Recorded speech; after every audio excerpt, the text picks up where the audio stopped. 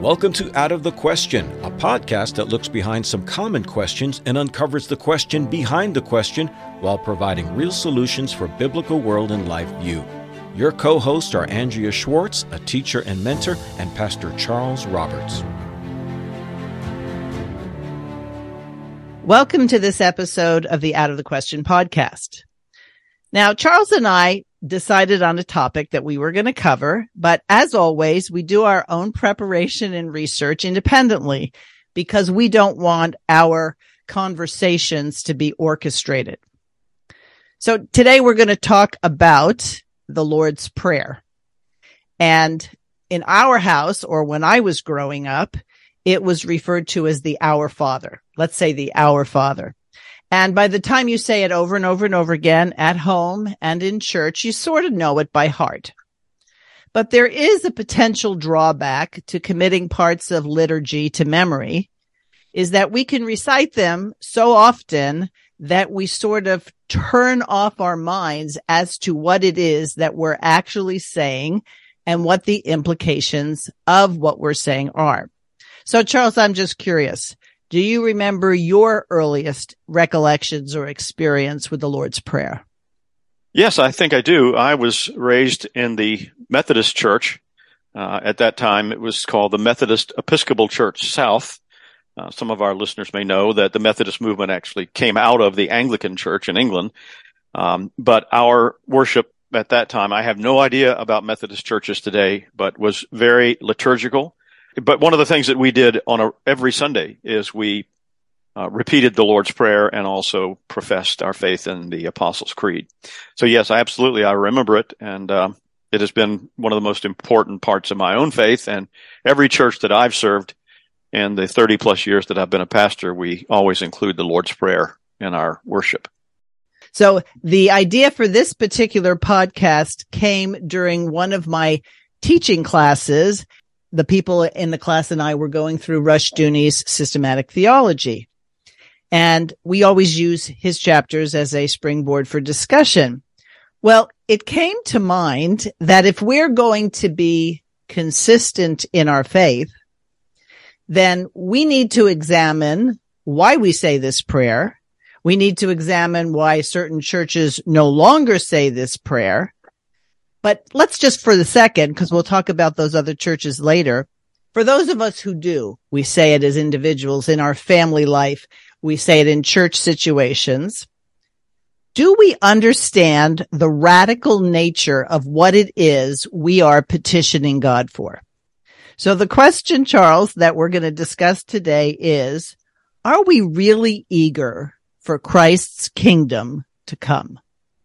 Well, I'd like to think that we are, but I think you and I both know that many people, first of all, they don't have any idea what that would look like. And, I try to stress in my teaching and preaching that the message of the Gospels is that Jesus went about preaching the kingdom. He didn't go about preaching, come to the altar call and get saved. That's a small part of the message of the kingdom.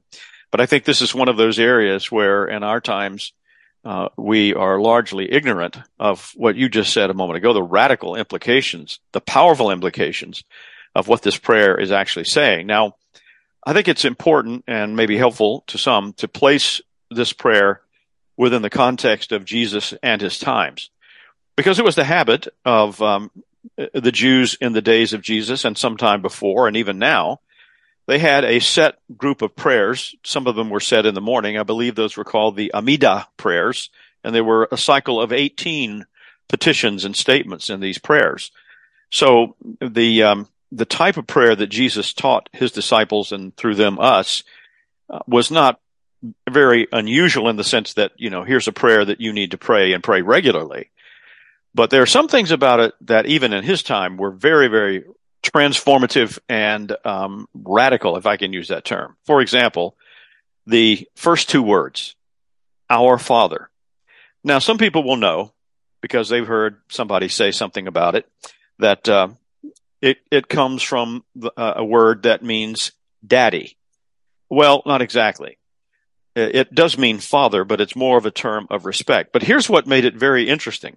And if you see the Lord's Prayer in Greek, the word for father is left in the original Aramaic language, which is what Jesus spoke. Most of the Jews in Palestine and Galilee in that time, Aramaic was the regular language. Hebrew was used in synagogue and temple services. But he taught his disciples to say Abba, A-B-B-A. It's not a Swedish singing group. It's an Aramaic term that means our Father or my Father. Now, what's so important about that is that he set a standard whereby the people of his time and forever thereafter can understand and speak the language that they're used to speaking and speak to God. So you see, the prayer did not need to be in Hebrew. We see a similar thing with the Muslims. You know, the Quran, the Muslim system, for it to be authentic, it can only be in Arabic. But this had tremendous implications for the fact that billions and billions of followers of Jesus around the world can pray to him in that prayer in their own language. So that is one aspect of it that people should understand and remember, that by using that simple word Abba, rather than the Hebrew term, and even in the Greek text, they could have simply said ho pater, which is Greek for our or the Father. But even in the Greek, they left the Aramaic form of the word Abba. So this is a very intimate prayer. It is a very personal prayer, and it's a very family-focused prayer that we are, in fact, speaking to our Heavenly Father.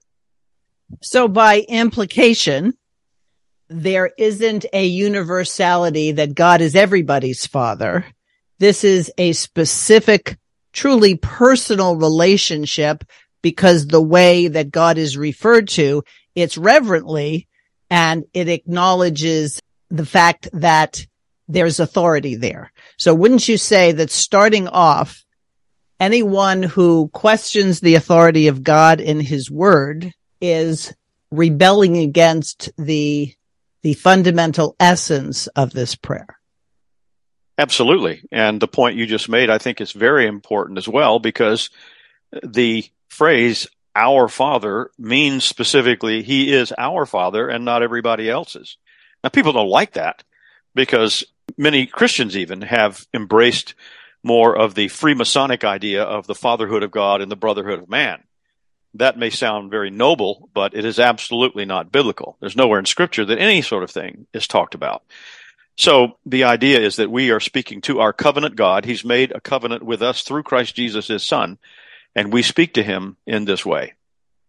Another thing, and I thought you were going to go there, but I had not known, for example, until you brought it up, about Abba being in the Aramaic. So I like it when I learn things during our discussions. But specifically what I was going to bring up is, if you take a look at the verses in Matthew that precede Jesus actually giving the form of prayer. Now, before I get into those previous verses, he's not saying this is the only prayer you can pray. He's saying this is how you pray. And he was giving an example of it. It's a very good example, and there's no reason why we wouldn't repeat his example. But he's really talking about the way in which you pray. But what preceded it was a discussion on prayer. And he says, you should not do it as the hypocrites do. Oh, wow. So you can pray hypocritically. And that's what got me thinking about, how much do people really want to see the kingdom of God and the law of God in place now? If you're praying, thy kingdom come, are you saying in a couple of weeks, in a couple of hours, in a couple of millennia? What are you saying? So the way it's phrased, it means that this is what we want. And I'm wondering, and this goes for myself as well, how often do we have the divided loyalty that, oh yes, Jesus is King of Kings and Lord of Lords, and yes, we want his kingdom to come, but not yet. Yeah, and I like the way that the Westminster Shorter Catechism explains that particular part of the prayer.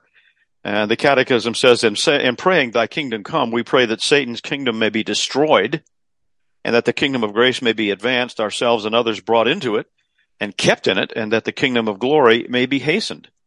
I mean, it is not only in its original form in the prayer itself, but the implications of it, as explained in the Catechism, it expresses an eschatology of victory. We are praying that God's kingdom will come, and there is an urgency in the nature of the prayer, and we can pray that prayer because of what Jesus gave to us in the so-called Great Commission, that we are to make the nations Christ's disciples. That's a part of the advancement of the kingdom message and the advancement of his kingdom. Now, I guess there are some Christian folk who maybe would lament the fact that if the kingdom comes too soon, they might have to give up Netflix or cheeseburgers. I don't know. But what the Lord has in store for us is so much better than anything the fallen world system offers. So what we are praying for, and maybe this is why a lot of churches don't, because what we are praying for is, as I just said, and as the Catechism explained, the hastening of the day in which the kingdoms of the world have become, will become the kingdoms of our Lord and of his Christ. So you wouldn't say that this is a futuristic prayer only. In other words, Jesus, while he had his earthly ministry ongoing, said the kingdom of God is here, is now. So this prayer isn't for some future date. It's that we'll start off with, in our lives, what will it mean for the kingdom to be present? And before I throw that question out to you, those other verses that also precede him actually giving the form of the prayer points out that this is what you do when you pray to your Father in secret. He doesn't want vain repetitions, and he already knows what you need before you ask him. So the question is, do our prayers reflect what we should be praying for? Because God already knows our hearts. So do we come to him in prayer double-minded? Because as you said, there may be things that will rock our security. So for example, all public schools close tomorrow. What are the people of God going to do? All welfare checks stop. What are the people of God going to do? It would probably get messy, don't you think, Charles? Yeah, I think people would have to come to terms with where their loyalties are and what their true hopes for the future are based on, and whether or not theirs is, in fact, the true religion of Scripture and biblical faith as opposed to humanistic faith, which would much prefer the other things along with a few trappings of religion. You know, I think that the reason some churches never pray the Lord's Prayer is maybe they don't like the wording of it in terms of what it actually implies, as we've been talking about, you know, and as far as the more than just future orientation, this now present age orientation is reflected in the fact that, you know, we pray, thy will be done on earth. Not that it will be done in some future so-called millennial age, but now. And also, obviously, give us this day what? Our daily bread. Not feed me 2,000 years from now when you return, Jesus, but everything about this prayer is a contemporary, current application of the message of the kingdom. And if that excludes the trifling nonsense of the present age, then praise the Lord for that. And then there are some people who I think shy away from praying this prayer because, you know, it would become rote. It would be just some habitual thing that would cease to mean anything. That's the excuse that some people also give for only celebrating the Lord's Supper, you know, once in a blue moon. But that's not the problem with the prayer. That's the problem with the person who's praying. You know, the problem with someone who decides their diet will consist daily of nothing but cream puffs and cannolis. That's not a problem with the pastry. It's the problem with the person who's chosen to eat it that way, and to stuff themselves with something other than, you know, healthy food. Right. If something has become rote in worship, and especially in terms of the prayer, it's because we have not approached it properly. And I learned this early on with my son when he was little. He would listen to commercials that were playing on the radio, or he would listen or watch commercials on the television, and he could say them verbatim, Charles. I was like, wow, he knows the whole thing, much so that I don't think I could have done it. And it dawned on me that if he can do that, he could memorize the book of Proverbs. He could memorize passages of scripture. And so somebody will say, yes, but see, it won't mean much to him because, those commercials didn't mean much to him. But there's something in Psalm 119 that talks about hiding God's law in our heart. And how does that happen?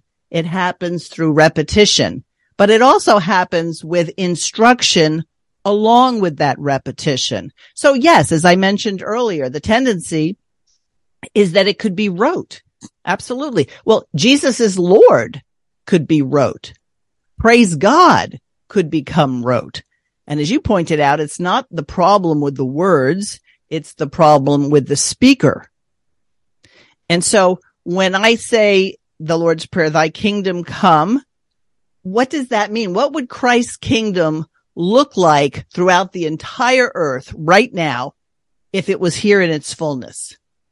Would we have affirmative action? Would we have inclusive language? Would we have to have quotas for things? Is that what God's kingdom looks like?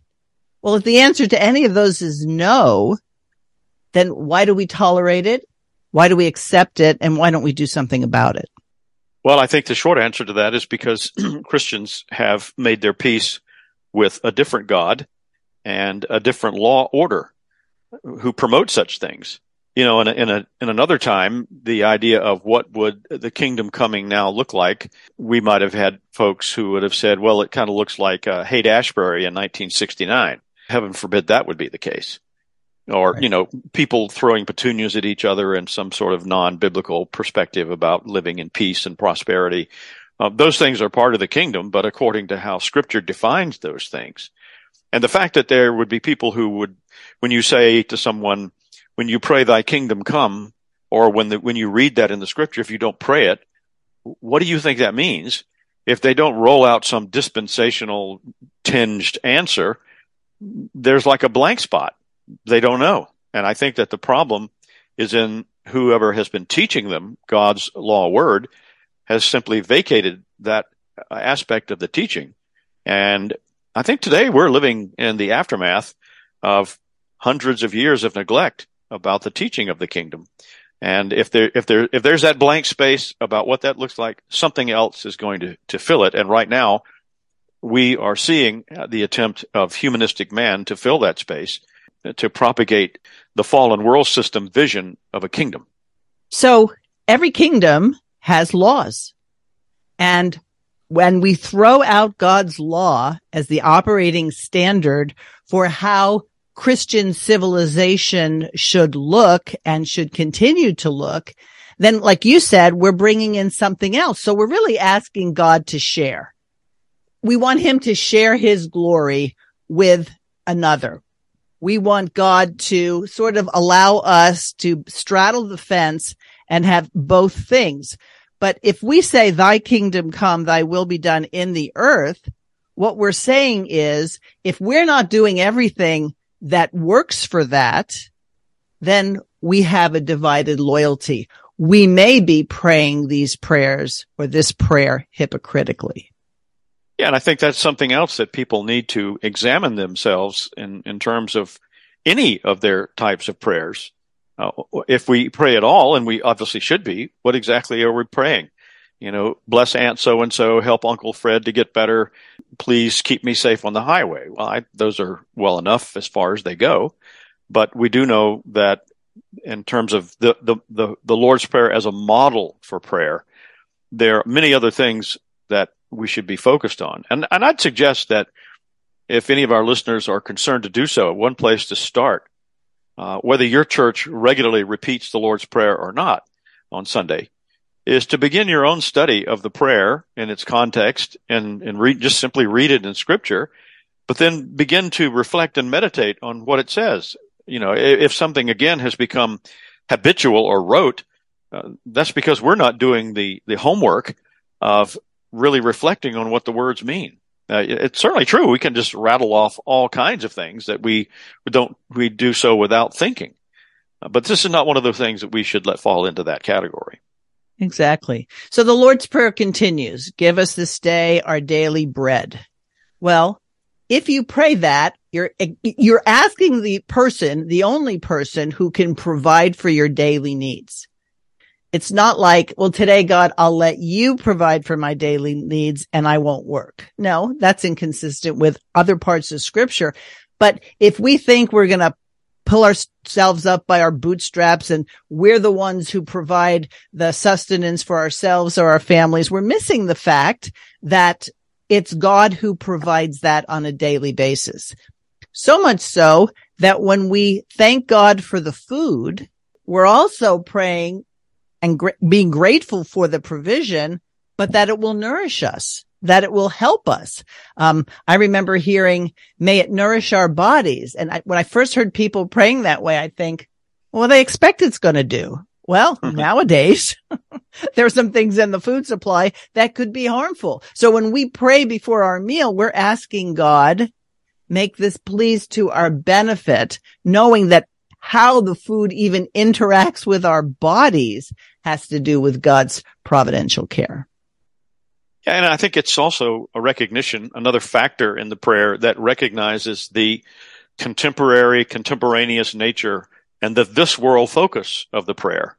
We want bread every day. Our bodies need bread in terms of the physical sense, but that's very much a part of the kingdom.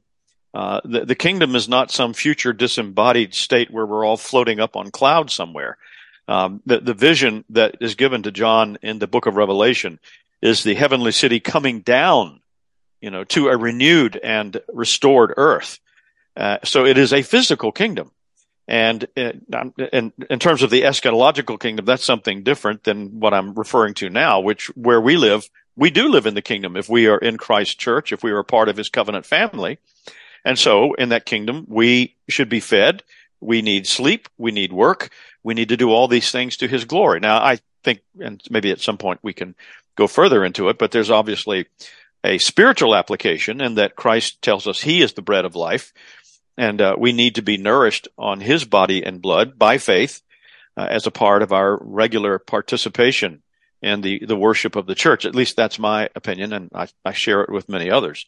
But I think in terms of what Jesus taught his disciples, the recognition is that in this life, the giver of all good gifts and graces is Abba, our heavenly Father, and that we should ask for a good portion of all the things that he can give us and his blessings in this life.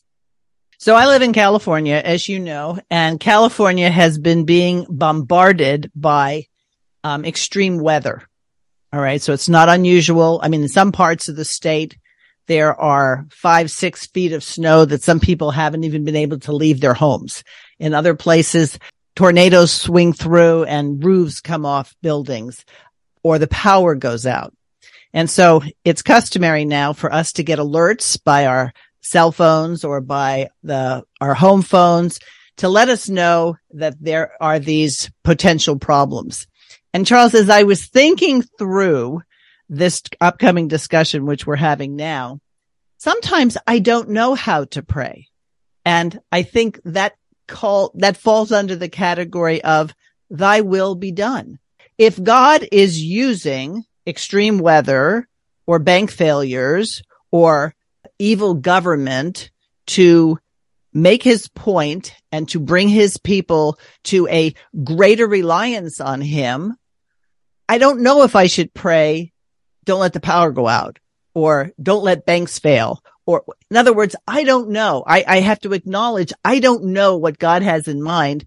But even if I did know what God has in mind, which I don't know enough about the banking system or meteorology to be able to know if one thing that's happening here is a benefit or a detriment to another thing that's happening there. And so this reliance on God for whatever his will is, his will might be that parts of the world go back to the Stone Ages. I don't know that that's true or not, but that may be his will. Am I going to argue with God as to what his will is? Yeah, we have to be continually reminding ourselves on some level that he is God and we are not. We obviously should pray for the blessings of life, as that part of the prayer says, give us this day our daily bread, give us this bread every day. And maybe by extension, that means please keep the power on, Right. that sort of thing. So, but yeah, we don't know the overarching theme and purpose for what God has in the larger events that take place.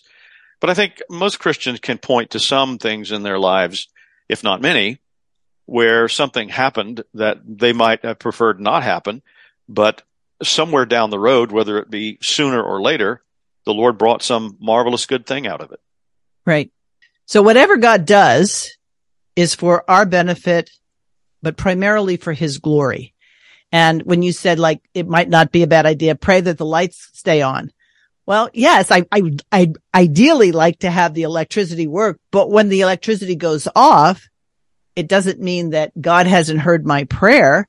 It's that my prayer didn't include everything God has in mind. And that dependence and reliance is something that actually gives peace as opposed to making someone anxious. Because really, maybe you wouldn't agree with me on this, but we can only live in the present because that's the only time we actually have. And we can plan for the future. We can learn from the past. But if we're not daily living out this idea that we depend on God, then, like I said, we're either fooling ourselves or we're double-minded. We really want to make sure that we ensure that bad things don't happen to us and that good results in everything. And I think, yes, one of the things that's reflected in the content of the prayer, in addition to the better standard or the corrective that Jesus was giving in the prayer compared to the prayers of the Gentiles and the other people who just pray long, flowery prayers, it is also the standard model for the whole question of what exactly is prayer. And the Catechism's answer to that question, which I think is a very valuable one, and listen to this. I hope our listeners can pick up on the several points of this answer about what prayer is. It's an offering up of our desires unto God. Now, if it doesn't stop there, because it goes on to say, for things agreeable to his will, in the name of Christ, with confession of sins and thankful acknowledgement of his mercies. So obviously, there may be somebody who may be praying like the song that was popular in yours and my day, "Oh Lord, won't you give me a Mercedes-Benz?" But that may not be a part of God's will. It probably isn't. But I think that's the key thing, is that when we go to the Lord in prayer, we need to pray in a way that is agreeable to his will. The Lord's Prayer is a model of that sort of thing, but it presupposes that we know something about what God's will is in terms of our personal lives, the lives of our family, the life of our nation, which means that we must have some familiarity, and ideally a good familiarity with what God's law teaches. Exactly. And then the prayer goes on to talk about forgiving us our debts. In one of the Gospels, it says debts. In another, it says trespasses. Now, debts has a very financial ring to it because you owe somebody something. You either owe them money, you owe them service, you owe them something. Trespasses has this connotation for me is where I violate you in some way, injure you, bother you, or whatever, but we don't have this financial debt that necessarily is hanging on this. But the fact that we pray to God to forgive our debts, and then the clause, as we forgive our debtors, makes it first and foremost that that's what we are. We're debtors who have had our debts or trespasses paid for by the blood of Jesus Christ. And we're supposed to live in that kind of context. In other words, no matter what someone does to me, it doesn't mean that I'm the person who has had the greatest offense ever. It's that I've already recognized I'm an offender and I've been granted mercy. So mercy doesn't get thrown out. Under no circumstances could I show mercy to this person. And it again puts us in the present in terms of what is our status before the Lord. Is it our good works? Is it our good deeds? Or is it the works and deeds of Jesus Christ? The delineation of the differences between debts, debtors, trespasses is an important one.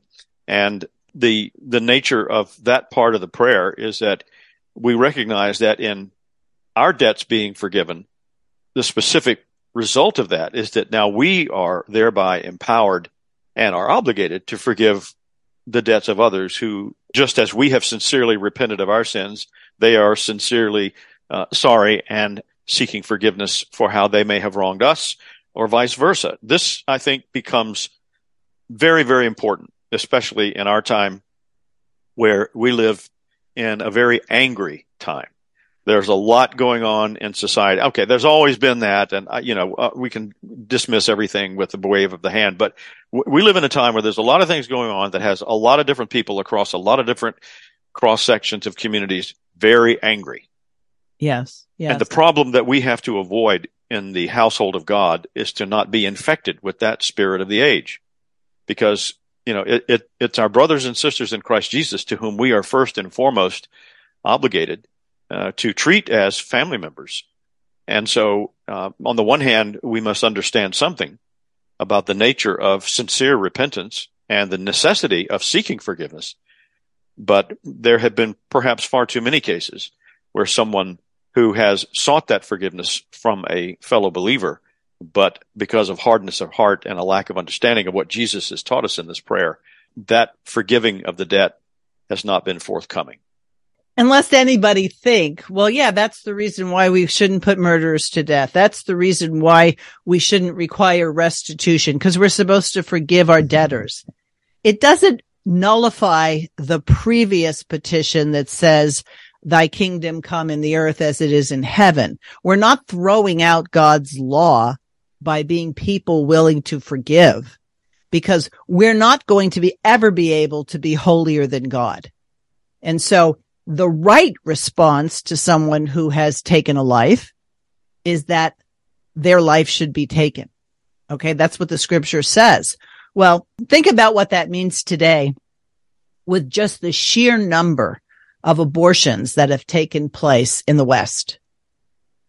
Are we going to go out and ask people, did you have an abortion? Yes. Okay, now we're going to put you to death. No, the purpose of the gospel is to let the lawbreakers know the hopelessness of their situation, but the blessing of someone, namely the Lord Jesus Christ, taking the punishment. It doesn't nullify the civil law that God wants in place, because when you put that civil law in place, it has this amazing way of making sure that the murderer never murders again because he's not there.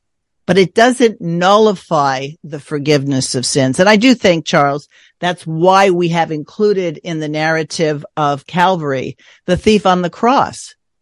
Jesus never said what you did was fine. He said, because of how you're relating to me in repentance, you'll be with me in the kingdom. Yeah, one area where people, when they encounter the claim, and it is a valid claim, that the whole of God's word is applicable to all areas of life, and that his standard of living is a full-orbed one and applies to every aspect of man's being. They don't like that, particularly when it comes to what you were referring to a moment ago, how the death penalty is required by God for certain types of sins and certain types of infractions. One reason for that is that this is God's way of criminal population control. Now, you can certainly turn away from it and prefer a humanistic standard, and you end up where we are today. But people who think in this mindset that, oh, well, in the Old Testament they were hard-hearted and all this, it's sort of an intentional mischaracterization of what God's law actually says in specific circumstances. But in the New Testament we shouldn't be so harsh. Well, yeah. I would ask our listeners to understand that it's the Apostle Paul in the New Testament who in Romans chapter 1 refers to various types of decadent evil behavior, specifically referring to not only, but to certain types of sexual decadence. He says that those who practice such things deserve to die. That's Paul. That's not something out of Deuteronomy. Well, it is in one sense, but the point is that this is what God's word tells us. But the major point we're trying to stress, I think, here is that we all are in a debtor situation to God prior to our being redeemed by him. And that's where we want to be. We want to be moving out of a state of under God's wrath and curse that's due to us for our sins, to be in a state of being in his family and the beneficiaries of his mercy and grace, and seeking his forgiveness and being assured of that forgiveness, and the fact that then we then may forgive others. Exactly. And then there's this interesting part that says, and lead us not into temptation, but deliver us from evil. So first of all, it's an acknowledgement that evil exists and that temptation exists, and that we're vulnerable to both. Now, a lot of people would like to say, well, I've now become a Christian. I'm above all that. Well, then they're liars, because John says in his epistle that if you say you don't sin, you're a liar. The truth is not in you, because everybody continues to sin, but not sin in the kind of defiant rebellion that says there is no God and I don't have to listen to his law. The kind of sin that's a manifestation that we're not fully sanctified. So we have to not be surprised that temptation is out there. We don't have to say, wow, I just never believed that there was this kind of evil. Well, if you understand why Christ had to die, then you shouldn't have a hard time understanding the evil that exists. But not that evil or temptation are not under the authority and power of God. They most certainly are. And we, again, by making this petition, say, we know we're vulnerable. I haven't arrived, God. You know what? You can spend your time on all those other folks who really need you. I've gotten to a point where I don't really need you. That's the exact Pharisaical view that brought about in that parable that the publican was more right before God than the Pharisee. So everything about this prayer, the more I look at it, is renewed dependence on God, a humility that then gives us the opportunity to obey without reservation. Yeah, and this part of the what's technically, I guess, the sixth petition of the prayer, we are specifically asking that the Lord would keep us from being tempted.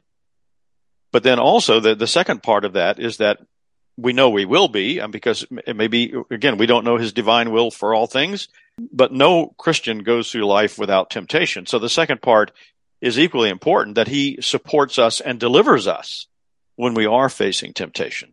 So it's two important things where we recognize that we have every right and expectation that the Lord would keep us from temptation. But on the other hand, we will inevitably get ourselves into situations where that will happen, regardless of what you fill in the blank there as to what the temptation is. So we also are asking him to support and deliver us when we are tempted. And part and parcel of that deliverance is understanding that we come to him, confess our sins, and he's faithful and just and will forgive us our sins and then cleanse us, so that we're not walking around with, I'm just such a terrible person. I'm such a terrible person. We acknowledge this forgiveness of sins and allows us to then continue to serve the kingdom. Yeah, and I've thought about this a long time and on many occasions, and I think this is an area in our Christian study in our churches where I think there could be some maybe better guidance and instruction about the fact that we should feel guilty if we give in to temptation, but then recognizing that if we sincerely repent of our sins and, as the Catechism puts it, endeavor after a new obedience, and we can be assured of God's pardon, of the Lord pardoning our sins. But I think there's something, I don't know, maybe it comes from the super pietistic emphasis of some Christian traditions, or maybe it's a pagan influence where people think, well, if I don't continually feel bad about that thing I did, well, then maybe I haven't really been all that sincere about it. And that's kind of a trap, in that we never get beyond that point of things. So feeling cleansed is no more significant than feeling that you're sinful. A lot of people don't feel they're sinful. So this emotional tie that says, but I just don't feel right anymore. Either you believe what the scripture says, that you're forgiven and you're cleansed, right? Or you don't. So even that can become an element of not accepting God's will. God's will tells us, okay, you're still going to sin. You confess it. you repent of it, you'll be forgiven and you'll be cleansed. So it should be enough that that's what God's word says. The fact that it isn't for some people maybe is that they're still relying on their own strength. Yeah, I remembering the words of a motivational speaker who said something like, you can't make yourself poor enough to make up for somebody else's poverty. And I think in a similar way, you can keep on beating yourself up about that thing that you did. But if you have truly repented sincerely and you have been assured of the Lord's forgiveness, well, you can't increase the validity and the blessing of that forgiveness and that restoration by continuing feeling guilty. So I think, again, this is another area where the Lord's Prayer gives us very, very powerful guidance. And then it ends with, I think, the affirmation of the person praying that you understand who it is you're praying to. You're not just praying to someone who has some power. You're not praying to someone, has a significant kingdom. What we're saying is thine is the kingdom. So there is no other kingdom, and the power. There's no one more powerful. And then the glory. And that's a little tougher to get our hands around. Like, what exactly is glory? But what we're saying is he is something so thoroughly other than we are.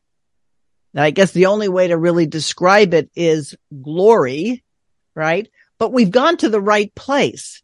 You know how when you call up and you say, if you need this, press 1. If you need this, press 2. And then you'll do all your little pressings of it. And then you get to that person and the person says, I'm sorry, this is not the department. Call again. And then clunk, you're done.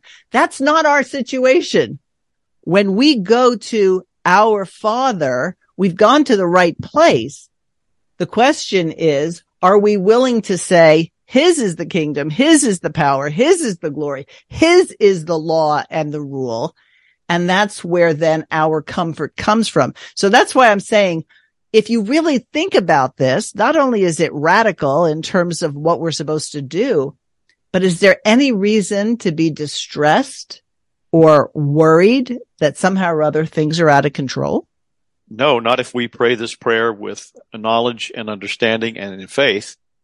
And there is also no reason, therefore, not to pray this prayer and pray it on a regular basis. And when I say that, I mean not only say the words, but deeply think about what they mean. As I was just rereading that part of the closing part of the prayer, I was thinking about the context and the time in which Jesus originally gave it, when the standard wisdom would have substituted words like, for this is Caesar's kingdom, this is Rome's power, and Caesar and Rome, they are the glory forever and ever. I mean, there are words similar to that would have been used to describe the Roman government and its leaders. And so this is another aspect of this prayer, even in the closing of it, that we recognize that God Almighty, that we take our encouragement in prayer from him and him alone. And just so it's clear to those who might not know, gospel, the word gospel, was not unique to Christianity. Caesar had a gospel. He had a good news. He had a way in which things were going to be ordered. So by saying thine is the kingdom and the power and the glory, this was a challenge against the world system, against the statism of the time. And to say it unabashedly, and then along with that, Jesus is Lord, is why Christians were martyred. They weren't martyred because they were this pietistic people that, didn't bother anyone. This Christianity was a challenge to the world system because it was declaring Jesus Christ is King of Kings and Lord of Lords. And by the way, he is right now. Not like he's going to be, he is right now.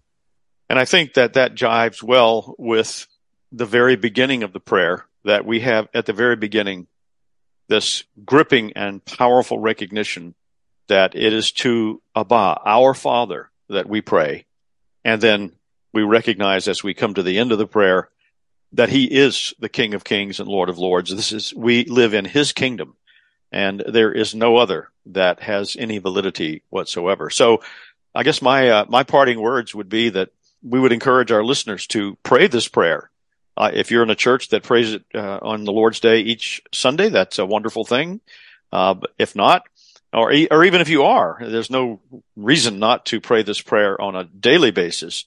And importantly, or just as importantly, to think deeply about each phrase, each word of what it truly means. And I think people will find that it can be a tremendous blessing, if not a transforming experience in their lives. Yes. And I'll just end with, okay, so in Matthew, the prayer has been given. But then what does Jesus tell his disciples? He says, for if you forgive men their trespasses, your heavenly Father will also forgive you. But if you forgive not men their trespasses, neither will your Father forgive your trespasses. Now, that one really and truly can pull the rug from some people, because it's like, wait a minute. I thought we were forgiven without, condition. But there's a condition here. The condition says, if you forgive not men their trespasses, neither will your Father forgive your trespasses. And I don't know about you, Charles, but that takes a lot of consideration in terms of what's my posture towards people who've offended me or bother me or do nasty things to me. If you're going to say this prayer, as you've just encouraged people to do, forgive us our debts as we forgive our debtors. Forgive us our trespasses as we forgive our trespassers, or those who trespass against us.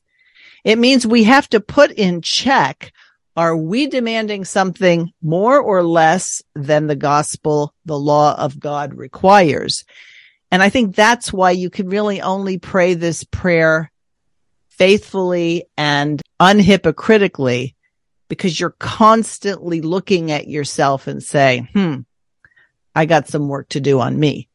And how can I make the situation better? How can I take my enemy and help that person become my friend and part of the family of God? Yes, indeed. Good words. We encourage our listeners to take that to heart, indeed. I hope you benefited from this. I certainly have. And it's given me, in the preparation for this discussion, lots to think about. And so I'd be interested in those who listen, your feedback. You can reach us at outofthequestionpodcast@gmail.com. And Charles, I know you are. I look forward to comments and ideas from what we talk about. Yes, absolutely. We love to hear from those of you who listen with, again, as Andrea said, ideas, suggestions, and especially compliments. Charles likes the compliments. All right, everybody. We'll talk to you next time. Thanks for listening to Out of the Question. For more information on this and other topics, please visit chalcedon.edu.